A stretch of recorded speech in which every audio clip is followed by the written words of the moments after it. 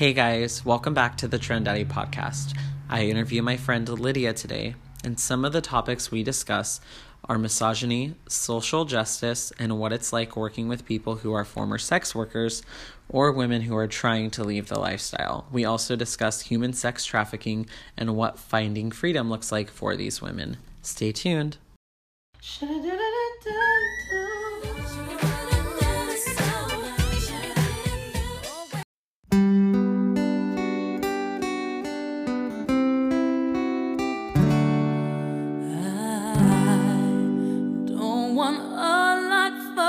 Christmas. There is just one thing I need. I don't care about the presents underneath the Christmas tree. I just want you for my own, more than you could ever know. Make my wish come true.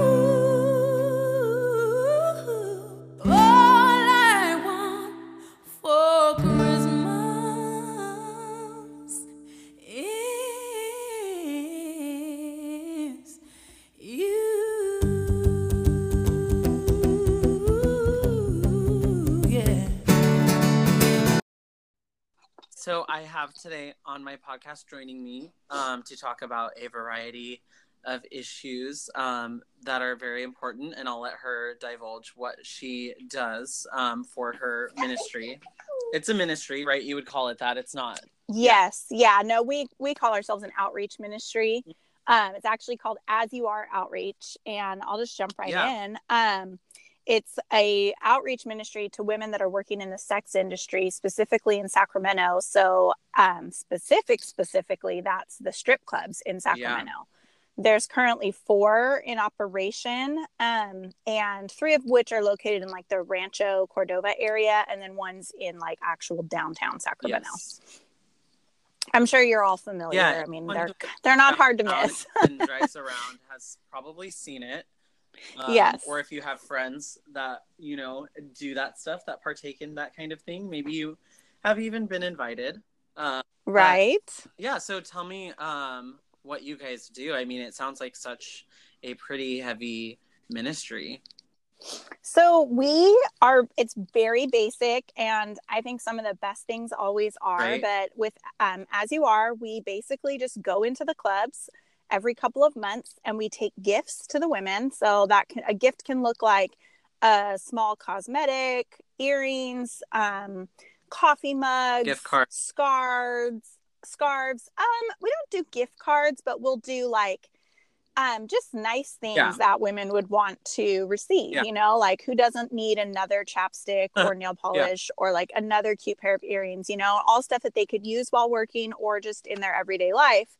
And we take them their gifts. We always stick a business card in with it. And we just say, hey, we're a group of local women that care about you. We want you to know that you're loved, valued, and cherished as you are, where you are.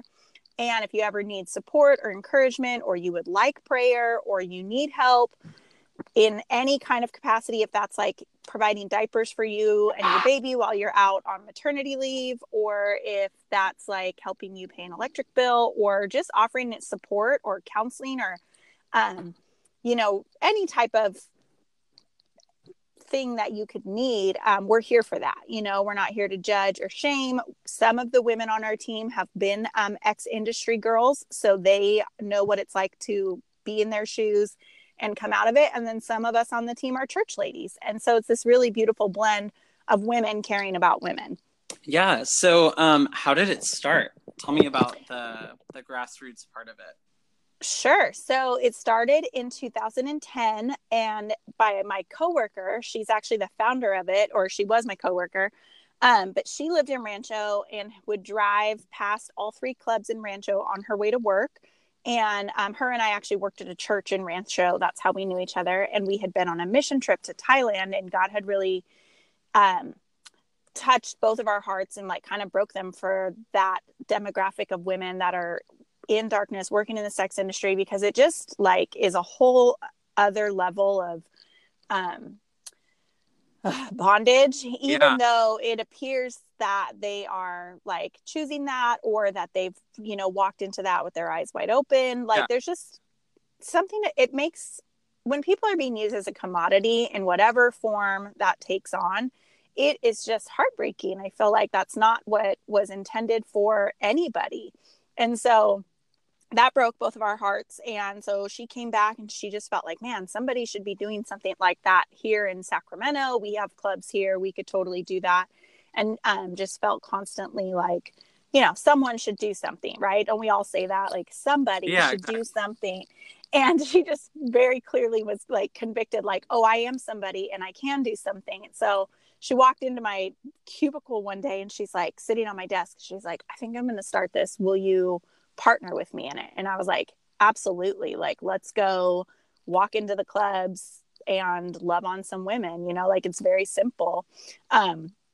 And you don't have to be a Christian. Most of us on the team are, and I am myself. So I'm going to talk about this from a very, like Christian mindset. Yeah. Or like, but in no way, shape or form do we judge anybody like for where they're at in that.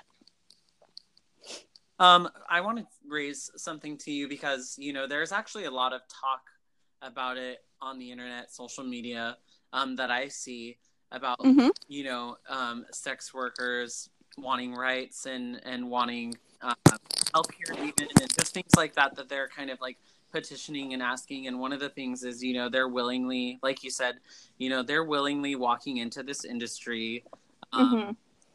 And for those that feel like instead of being sold or used as a commodity, they're being like smart business women. It's almost like this like idea of empowerment and feminism. What would you say to people who are, you know, talking when it comes to sex workers specifically, you know, about that? How does that make you feel with your views and your ministry?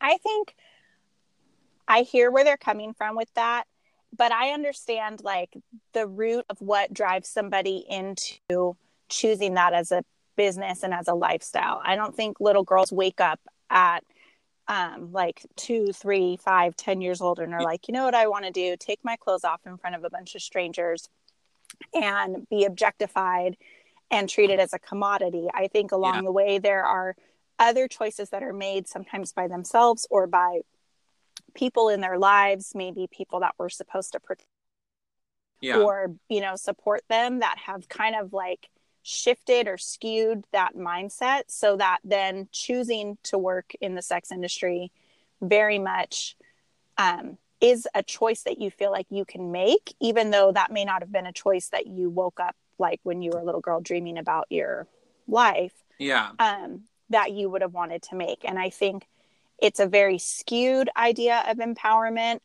I have met very few women that have come out of the industry. And I mean, there are some, so I'm not saying this is everybody, but those that I have encountered that have come out of the industry and been like, man, those were the best years of my life. Oh man, I love that.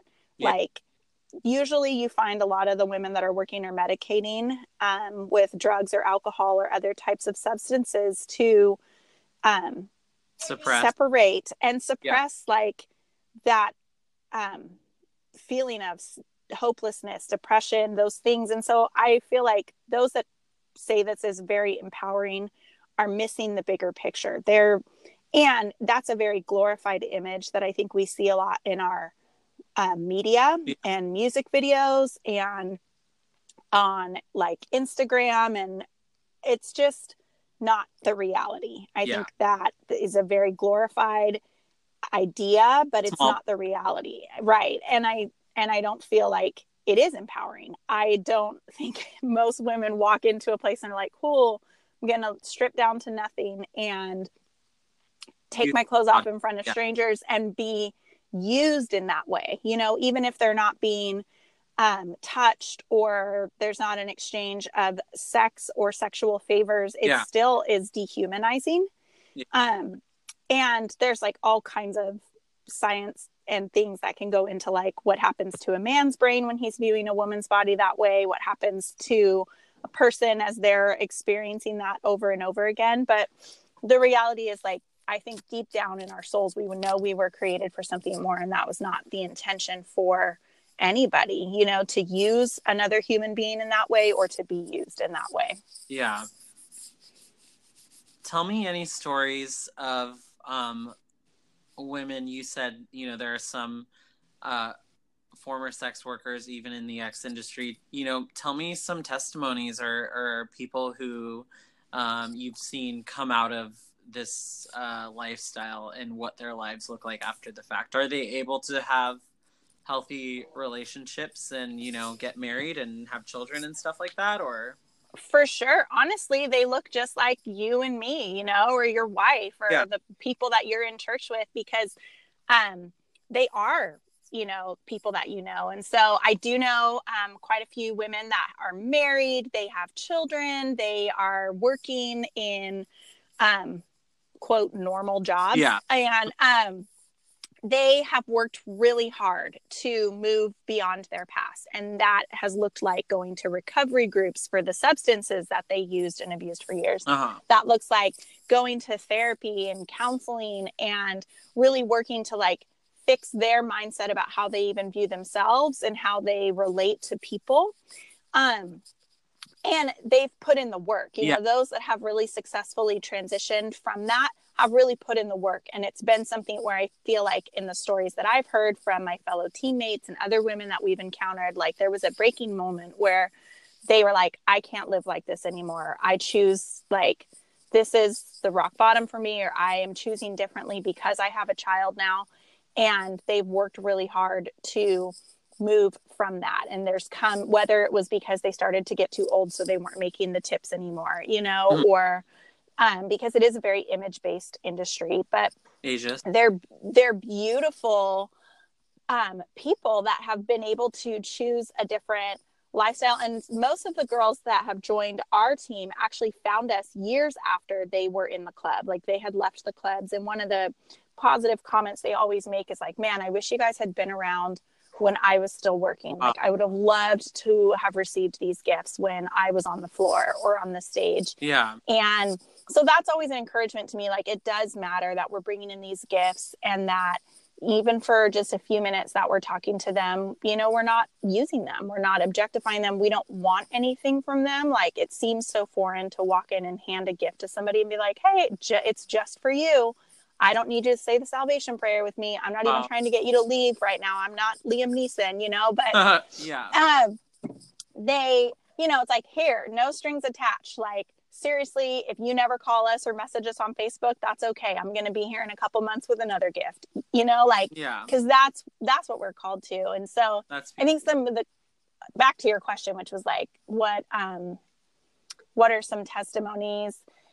We've had members of our team, like they're pastors now. They have like created a totally healthy, loving home for their children. They don't struggle with addiction anymore. They are mentoring and counseling others. They're going to Bible college.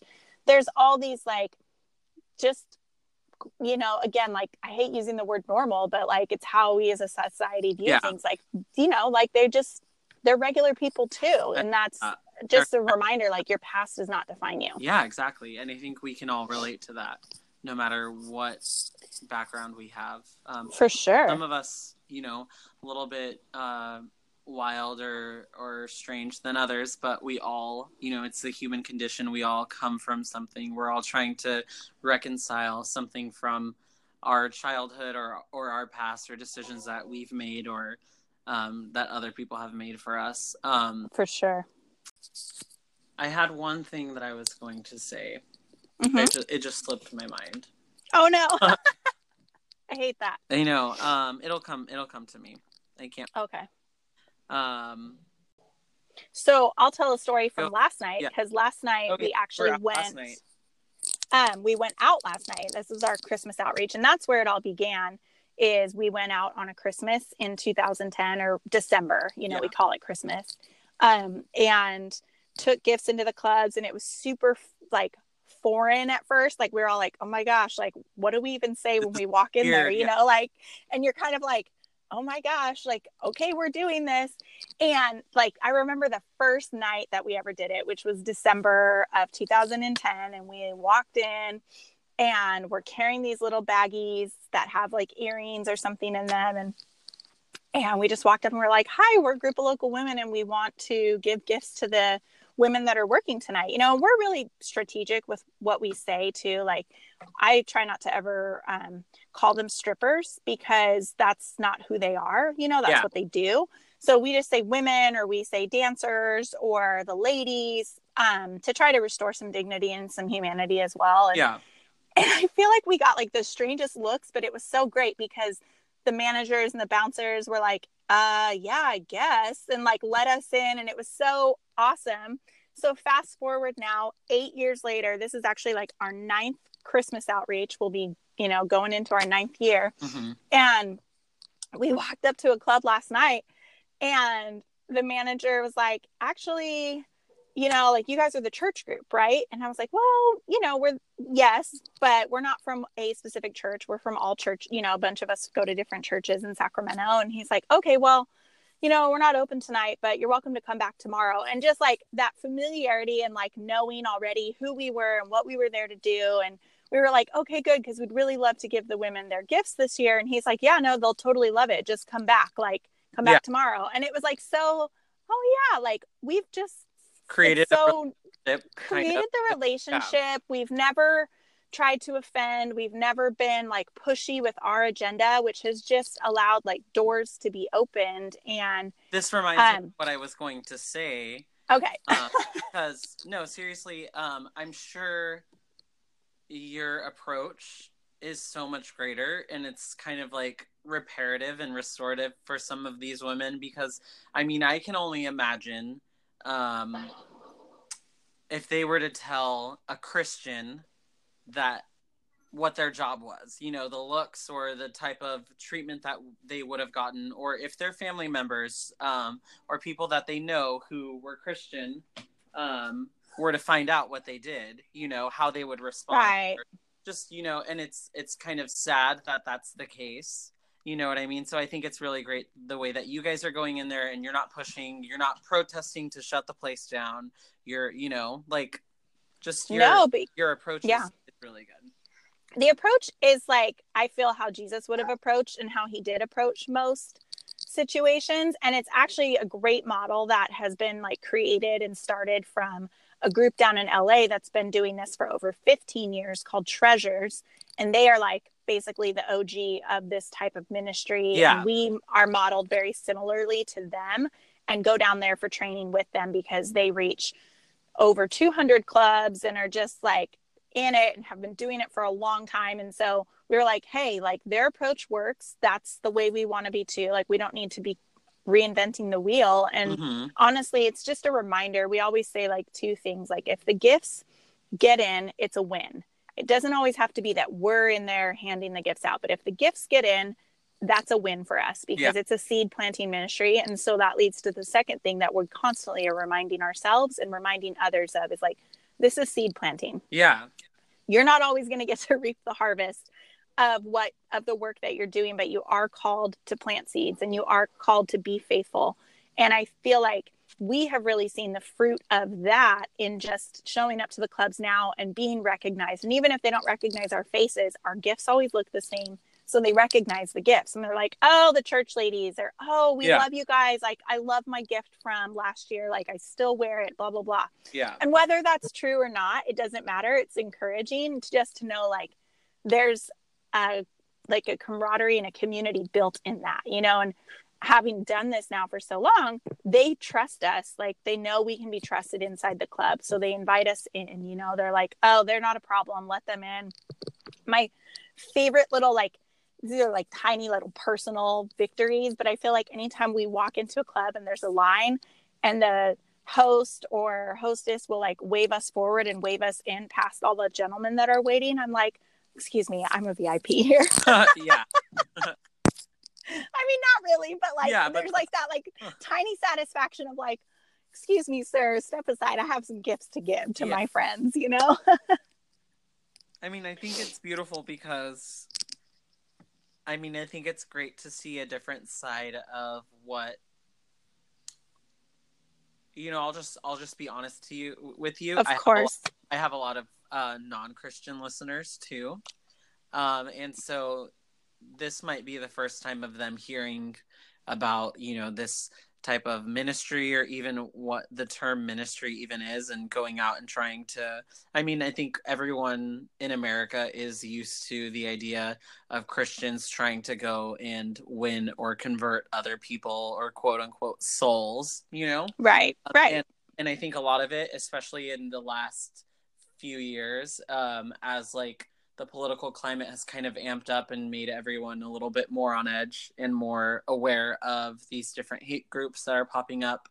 I think it's kind of shown people that, there are a lot of people out there, from those hate groups, but it's great to show a positive side of Christians who aren't pushing. They're not trying to force anything, any conversion. I think, like you said, planting a seed is really important. And however, the harvest is reaped later on, like, we just have to believe as Christians that, we did make an impact, however small it is, even if it's in a gift or in a loving relationship with someone, what that can do, and the beauty that holds, even if like there was no other, like you said, kind of, there's no holds barred. It's not like no strings attached to it. It's just like, I want to give you this gift. I love you. If you want to talk to me, I'm here for you, period.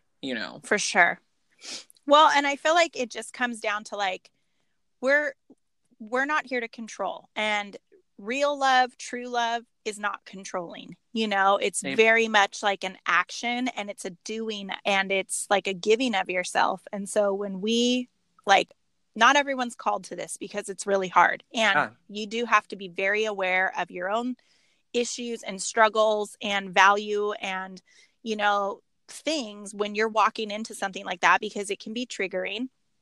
Even for our ex-girls or former dancers, like some of them are on the team, but they're like, I don't want to walk back into the club. Like, that's not for me, but I'll come help stuff the gift bags. I'll be a part of the team. I'll pray, but I don't want to walk back in, And then there's other people that maybe they have had a spouse that struggled with pornography. And so they're like, hey, in this season, I cannot go into the club right now. Like, it's just too hard. And so you have to be very aware. It's not for everybody, because at the end of the day, it's like, are you called to this? And that calling is like, well, I've been called to love, And so that's all I'm here to do. We are going to take a quick break, and we will be right back with the second half of my conversation with Lydia.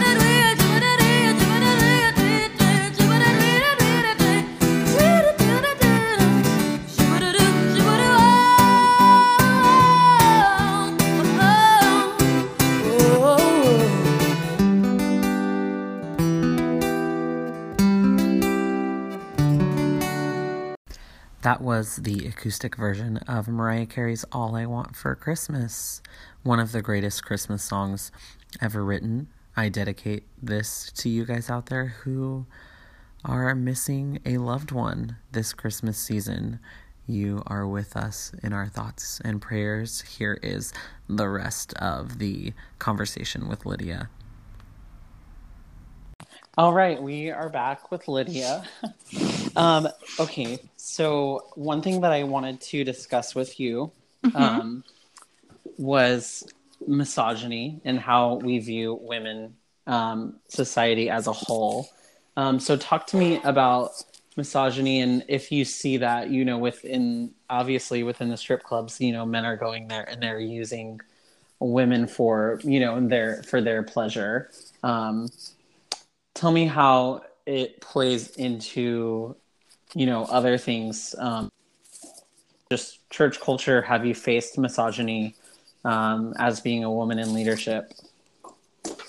It's such an easy topic. Oh, is it? Right? So light. Well, for sure we see it blatantly in the strip clubs and many forms of the sex industry. It's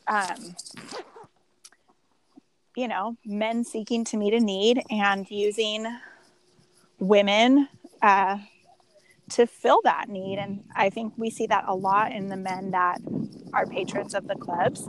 You know, they're people's husbands, brothers, fathers, grandfathers, and they're there to meet a need or to fill a void that they aren't even aware that that's what they're doing. You know, they're trying to escape. And I think our culture has this, like, it's okay, you can do this, like, go here, you know, everybody's trying to, like, it's very selfish and self-focused, you know. There's no thought to, like, oh, that's somebody else's wife up there, that's somebody else's sister or mother, or another, just not even that, like another human being that has a soul, that has, you know, worth and value, and I'm taking advantage of that.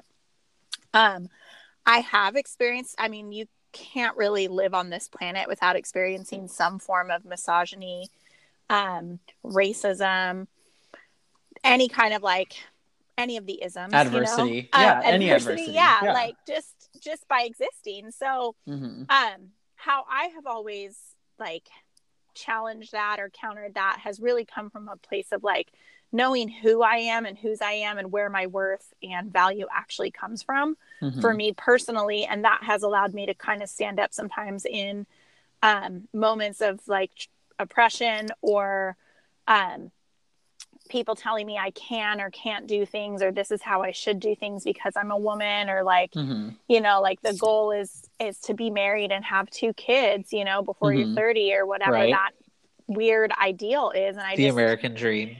Right? 2 kids, a dog, a car, the garage, everything. Exactly.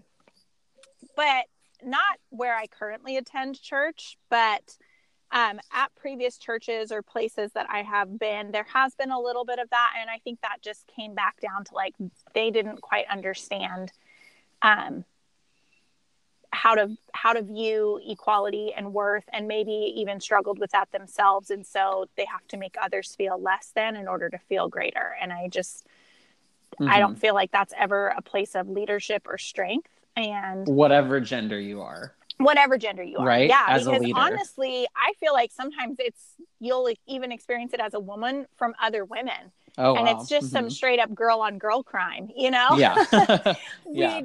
We also sometimes believe the lies and spit them out about, like, how we should behave or who we should be, or, like, we're making the same excuses that culture or men are making for why we do or don't things, you know. Like, I've been in a room and I've been advocating for something, but I'm so passionate about it that I'm getting heated and emotional, and, like, when I'm so mad that I'm crying, you know, I'm pissed, you know.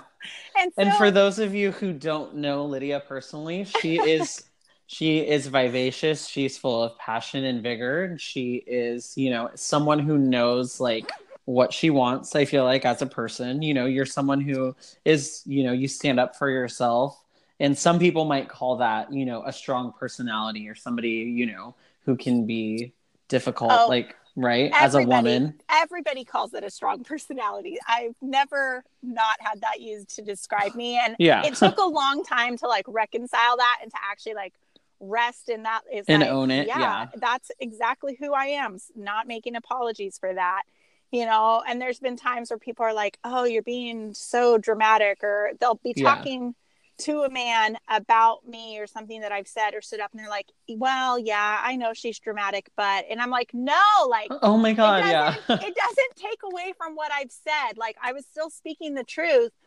And and this was a woman that told him that. And I was like, oh my gosh, you completely just undermined both of us by telling him that it doesn't matter what I had to say because I was being dramatic. And so I think reinforcing that. Yeah. Right. Like women will do that to each other. And I'm like, no, sister, like we have got to have each other's backs. Like quit believing the lies that we grew up hearing as well. And like speak that something you're supposed else. to be demure and prim and or and just subdued. Like that. Yeah. That your voice doesn't matter. And I think that is one of those things where I'm like, you know, it doesn't matter what kind of parts I have or who I claim to be as far as my orientation or whatever. Like my voice is still a voice and it's valid. And you're like, I guess like I would just want everyone to know, like inside the clubs, outside of the clubs, like you matter, your voice matters. And I think the thing that I'm learning a lot and being a strong personality, I think we have to remind ourselves of this, like, it's not what you say. Sometimes it's how you say it. And so Amen. there is a moment where I have to like taper it back and be like, no one can hear me anymore because now I'm just screaming. Yeah. But it doesn't take away from what I'm saying. Yeah, I relate to that because I am a strong personality also. I'm someone who, you know, gets passionate or gets, you know, this righteous indignation and righteous anger, you know, about certain things. And yes, I've learned as well, I can relate to that of just like, okay, realizing that, you know, when I raise my voice, sometimes it does get across, sometimes that it takes, you know, that to communicate that specific emotion or scenario or, you know, but sometimes it's just like, okay, you're coming off a little strong. Like, let's, you know, you want what you say to be productive and beneficial. So let's, you know, pull back. But yes, I relate to that. And it has taken me a while to own it. What do you think? I mean, this is totally just off topic. Now I'm just interviewing you, Lydia. Where do you think that started? Because for me, it was definitely because I was made fun of and pushed around a lot. And so the older I got, the more assertive I became in like, you know, kind of asserting my worth and speaking up for myself. I think for me, I was born that way. To be honest, there's like a huge justice gene in me that has always been there, even as a little kid. I'm a firstborn, I'm the oldest. And so like, there's just so much there if you're into birth order, any of that, like that you could pinpoint it to, but reality. And as a like, Latina. Yes. Okay. Yes. And so much of it, I think just comes down to like from the beginning, like when I was on this earth, like I have been about justice. If things are wrong, like it irks something deep within me, even like simple things like, you know, like getting cut off or like people like having too many items in the grocery store line. Like those are really like silly, but also I'm like, there's law and order for a reason. And this is the express lane. You have 16 items. But also like it came down to like, if kids weren't telling the truth in class, you know, like I was like a tattletale, which is so annoying, except that I was like, this is wrong, you know, or they need to learn. That is so Mexican. Like they need to learn a lesson. We're going to teach them this lesson. We're going to teach them a lesson right now. I'll show you how it's done. But just like I would hear about things, you know, going on and it would like bug me. Like, and I just couldn't figure out why that enraged me so much, you know, and it's why I'm very passionate about social justice issues. And it's why I was first drawn to being passionate about anti-human trafficking and getting involved in that world, because strip clubs fall under that. And if you don't think so, come find me somewhere. I'll explain it to you. But like, it was like, this is injustice going on and I have to say something or I have to stand up. And so like, that looks like every area of my life. Whenever there's injustice, I can't not be quiet, you know, like I have to say something. And it drives people crazy, but at the same time, you're welcome. Yes, I love that about you. If it wasn't for us justice-minded seekers with those with the justice gene, like nothing would ever get done on this earth, because it's us being annoying and being passionate and being loud and like fighters that I think is what creates movements and momentum towards things that then allows other people that maybe aren't as vocal to like come alongside and partner with, you know? Totally. So you touched on a great point that I want to get into, and this is the platform, if any, to get into it. We have the time. Tell me how stripping would fall under sex trafficking. So the definition of human trafficking is any type of force, fraud, or excuse me, or coercion, where sex is like the means of exchange. So, you know, we all are familiar with like the really dramatic, like someone's kidnapped, they're chained to a brothel, or they're like sold on the black market. Then there's like a more finesse style where it's like, hey, I'll be your boyfriend, come like hang out with me. You know, like people are, you know, survival sex becomes a means of trafficking, because you're exchanging a certain, you know, like your survival of sleeping on someone's couch for, or even like sugar daddies and stuff like that. It's all under that. And stripping is a part of the sex industry, and there are girls that are in there. They also have pimps outside of the club, not all of them, but that is something that we see from time to time, where they're meeting clients in the club, and then outside of the club, it's prostitution, and pimps will place girls in clubs to meet clients and get clientele, or, you know, she makes her money at night, but she immediately goes home and hands it to the boyfriend, or hands it to the sugar daddy or the pimp, or somebody that's actually controlling that and controlling her through that. And it gets a little like dicey when you're like really peeling back the layers, but you're selling yourself, and you're selling sex in one form or another. And I'm sure you'll probably get lots of like comments, and people will be really bothered by that. So, I would love to. Yes, please. We'll have a part 2. We'll have a follow-up. Yeah, exactly. Is there any part of you, I mean, I'm sure it's a heavy thing that you're doing. Does it ever become too much? You know, is it ever overwhelming for you emotionally, or when you're doing the outreach or thinking about it? I feel like for you that would kind of add fuel to your fire of why you're doing it. I think I'm in a place now where I recognize like this is the long game, right? Like you're playing the long game here when you're investing in people's lives like this, and you're doing a ministry like this. If I was focused on like how many girls we've gotten to leave the clubs, and how many girls we're mentoring, and how many girls we've gotten to say the salvation prayer, I would get so discouraged. And if it was about looking at the numbers, that would be like disheartening. But for me, I'm like, that's not my responsibility, 1. And 2, that's like not why we're doing this. You know, again, like we're planting seeds, and I've been called, and I think I'm very intentional, and our team is very intentional about trying to make sure we're always connected to one another, and everybody knows exactly where we're at when we're walking into a club prior to going in that night. You know, we bathe this entire ministry and our clubs and our city in prayer. And we don't go into the clubs if we're not prayed up, because there is a spiritual element going on there as well. You know, like we're very honest and upfront about where we're at in our own like personal lives and relationships, and holding one another accountable, so that if anybody starts to struggle, or this becomes like a heavier issue, we are checking in on one another, and we know. And then I always pray like a very simple prayer, like before I walk in, and it's just like, God, protect my eyes and protect my heart, like that I would not see anything that I'm not supposed to see, that I would be able to just like see these women, and even the men in the clubs, like even the customers, like how you see them, you know, because our heart and our target is to the women. But I understand like Jesus died for those men too. And in order for there not to be a supply, there has to be no demand.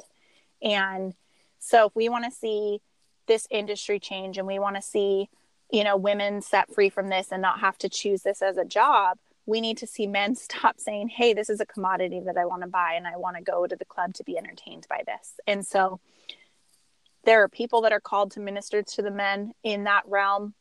Yeah. I am not.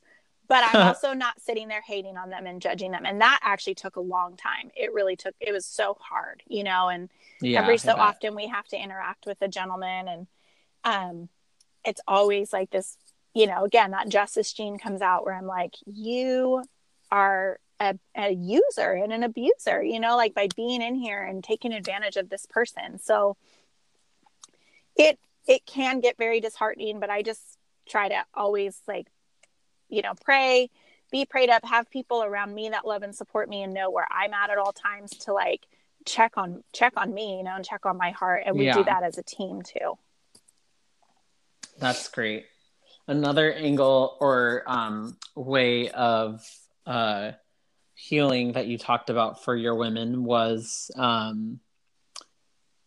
just focusing on their mental health issues. So if they've had abuse or if they've had, you know, other life occurrences that have happened to them in childhood or somewhere along the line, that they seek out therapy. Talk to me about the mental health aspect of it, because even still to this day within the church, I feel like therapy and mental health is kind of taken a while for the church to progress the way that we have progressed as a society, because outside of the church, you know, the conversations of, you know, depression and anxiety are happening. You know, we're losing some people and it's causing us to kind of be more aware about, you know, like, you know, these famous artists who are killing themselves or who are overdosing, you know, struggling with addiction and substance abuse. It's kind of opened our eyes and it's gotten the conversation going outside of the church. But inside the church, there's still this bit of like, okay, well, if you are struggling, that's the devil. You know, you need to seek salvation in prayer and you need to do X, Y, and Z, which I don't, obviously, as someone who believes in God, I do advocate for prayer and to seek wise counsel and to go to church. But the mental health aspect of it, let's talk about that. Sure. Well, like I've alluded to, there's definitely a history of trauma that I think a lot of the women in the clubs share. And that can start from early childhood, coming from an abusive home. And, you know, then they find themselves in abusive relationships and starting to substance abuse. And so the mental health piece, and you can read books on this, you can read people's testimonies. It's about like going back to like building up that person and that self-esteem and healing from the addiction. So then you can work on like, what are the issues or the reasons that drove you into this industry, you know, based on what lies you were believing about yourself, what self-esteem issues you might've had that caused you to choose this. And I think like everybody needs mental health in their life. Like you need a healthy mind just as much as you need a healthy body and a healthy soul. And sometimes we, like you were saying, like we separate those things and we'll focus really on a healthy body and a healthy soul. But then we forget like, no, your mind needs to be just as healthy. Like we cannot compartmentalize those things. And I think when we do compartmentalize those things, that's when we see really severe mental health disorders begin to come to the surface, because you're not addressing your whole self.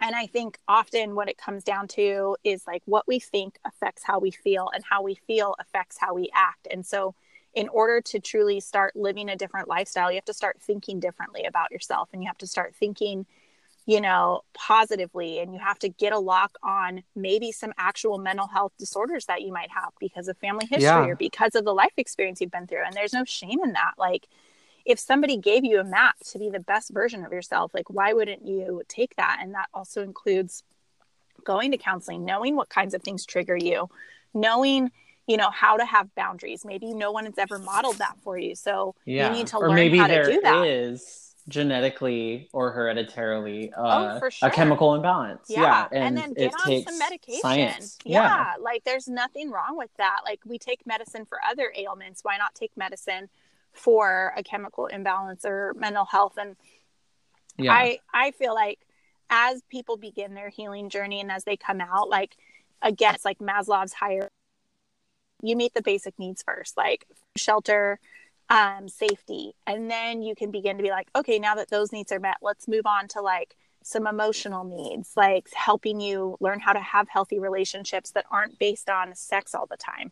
And how to have healthy relationships with women, because in the club there's often a lot of competition, you know, like those are the people that you're competing against for tips and dances and customers, like, but now you're encountering women in other avenues of life that are like, or should at least be for you. And therefore, like, how do you have wanting to befriend you? Healthy relationships where you're not in competition with them and they're not after you. And so there's all kinds of ways that like you begin to see those wounds and those things like healed, you know, like believing like, you know, you don't have to do it on your own anymore. Like there are people around you that want to support you and encourage you.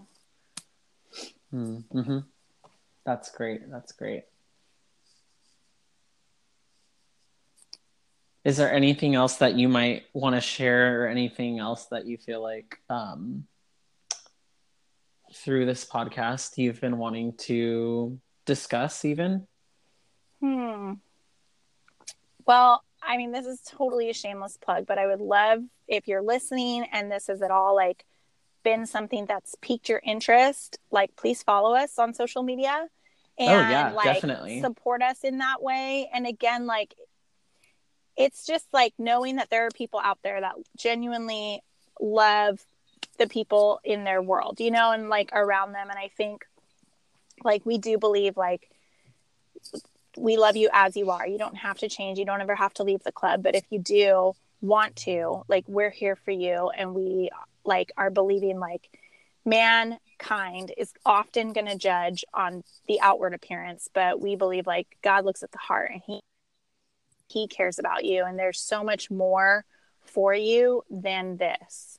But we'll be there every couple of months. So, and then if people are interested in like wanting to be more involved, like, especially if you're local to the Sacramento area, you can, you know, email me or go on our website and seek more information there.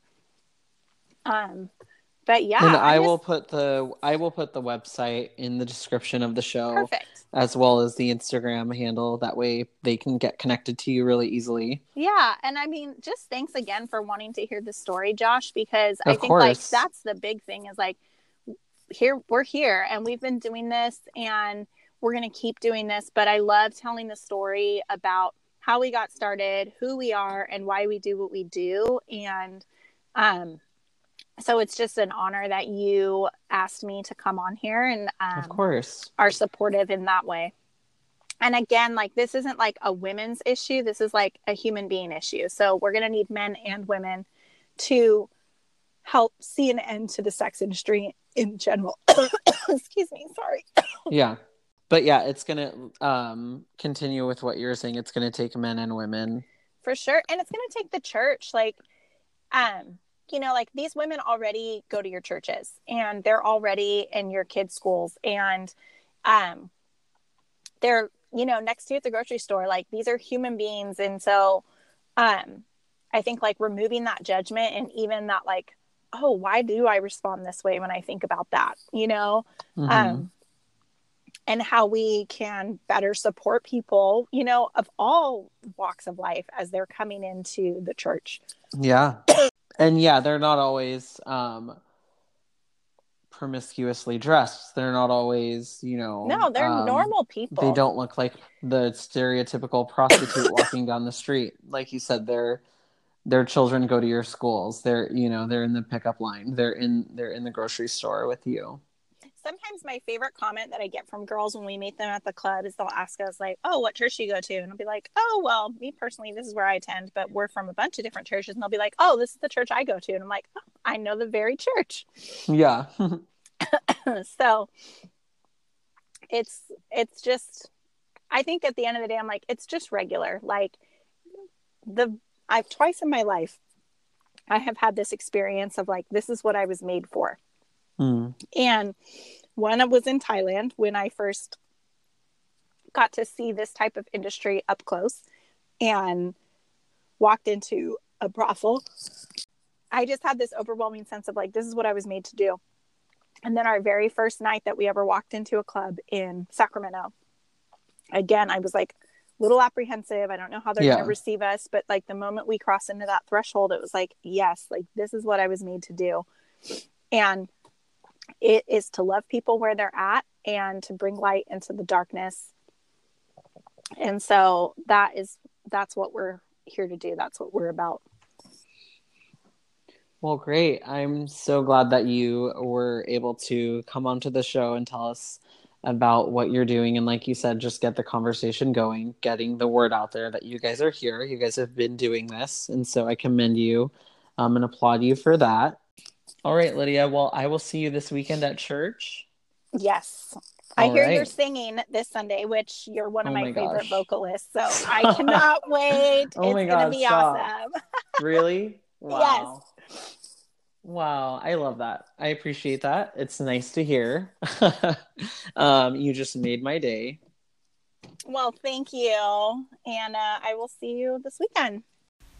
All right, you guys, that's it for today's episode. If you would like to know more about Lydia's ministry and how to get in contact with her, her information will be in the description of this episode. And as always, if you haven't, please leave us a review on Apple Podcast and give us a 5-star rating. I would love to know how you guys feel about our podcast and would love to know more about my listeners.